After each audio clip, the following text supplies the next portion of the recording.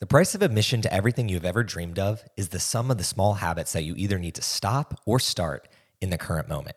Here's a James Clear quote that I love. I accumulated small but consistent habits that ultimately led to results that were unimaginable when I started. I can relate to this quote, and now I'm hoping to help you reach your own unimaginable results with the Thrive mentality. What is the Thrive mentality? It is a focus on maximizing your time, health, relationships, income, vision, and experiences. Over the past year, I'm sure you have had some habits that have caused you to waste time, disrupt your health, hurt your relationships with others, and cause unnecessary financial stress. I know I have.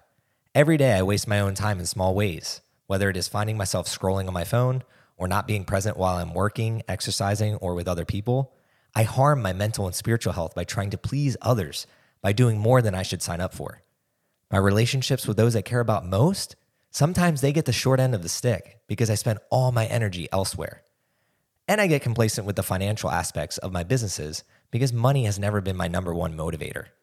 I have bad habits, yet I never let these negative habits outweigh my positive ones. And one of the ways I make sure of this is to reflect and analyze like I am doing right now. Because if I focus on being aware of the bad habits, I can minimize them moving forward and begin working towards eliminating them altogether. Now it's your turn.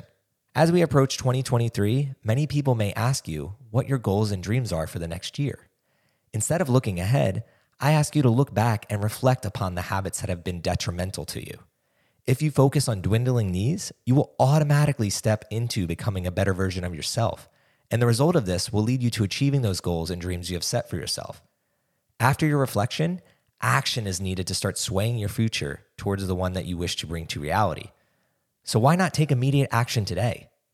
What is one thing you can do today that will be a better use of your time, improve your health, build a better relationship with someone you love, step in the direction of having more income, redirect you into the vision and path that you have defined for your life, and will add valuable experiences to you? I want you to focus on taking action to the questions that I have asked of you. Your life is here and now. It is not on your phone or laptop. It is in every breath you take and every heartbeat you make.